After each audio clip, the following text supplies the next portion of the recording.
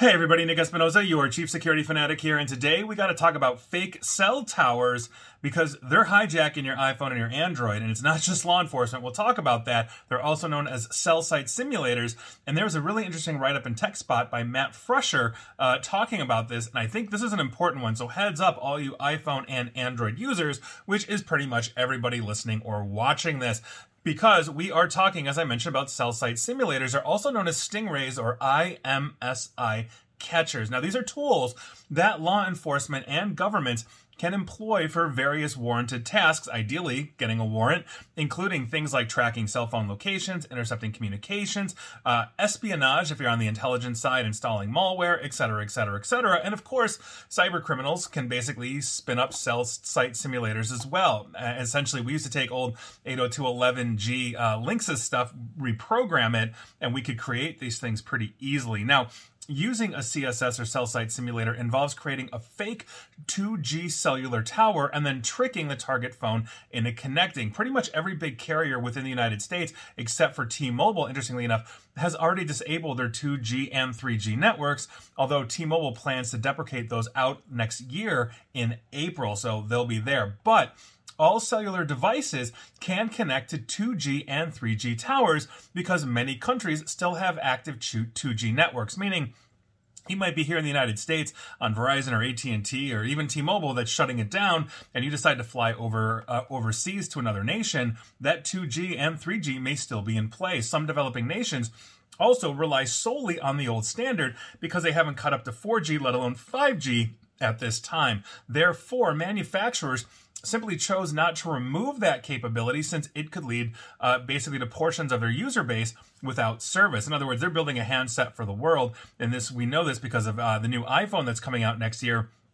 We'll be using the USB-C standard thanks to the European Union basically cracking down on that, and the American version of the iPhone is going to have that same USB-C, as will the entire world. So they're going to have, basically, as they're shipping iPhones and Androids, the competing platform, as they're shipping around the world, 2G and 3G is typically enabled because a lot of countries are still using it. Now, back in 2021, Google released an optional feature for Android devices to actually turn off the ability to connect to 2G networks. However, almost all third-party Android manufacturers are not implementing this feature, which I think is a huge miss. The biggest one is Samsung, which is one of the dominant players on the Android side, and they have no plans to enable this function. And if there's an executive from Samsung listening to this or watching this, I urge you to give us that ability. Apple, though, for the record, has also neglected this issue for the last few years, but they're catching up because iOS 17, that's the latest version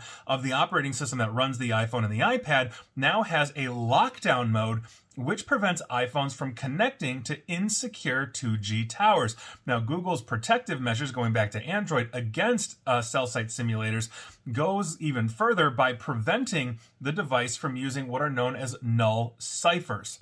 Now, this is what this is. Usually, connections with cell towers are fully encrypted with symmetric ciphers, but null ciphers are not encrypted whatsoever. Those are typically used by technicians performing network testing. Phones can also generate null ciphers for 911 calls if, for whatever reason, let's say the SIM card is damaged or missing. Unfortunately, since data is not encrypted with a null cipher, an attacker using something like a stingray or cell site simulator can take advantage of null ciphers and intercept any data from the connected device. Messages, calls, internet traffic, all those kinds of things are up for grabs because it's not encrypted. So, unless you specifically need 2G connectivity, it's going to be a good idea to simply disable that feature if your device allows it. Then obviously, if you're listening to this or watching this in a country that has 2G and 3G, you're kind of out of luck. But the rest of us, we're okay. Now, users on iPhone, iOS 17, may want to consider enabling lockdown mode. I think that's a great idea.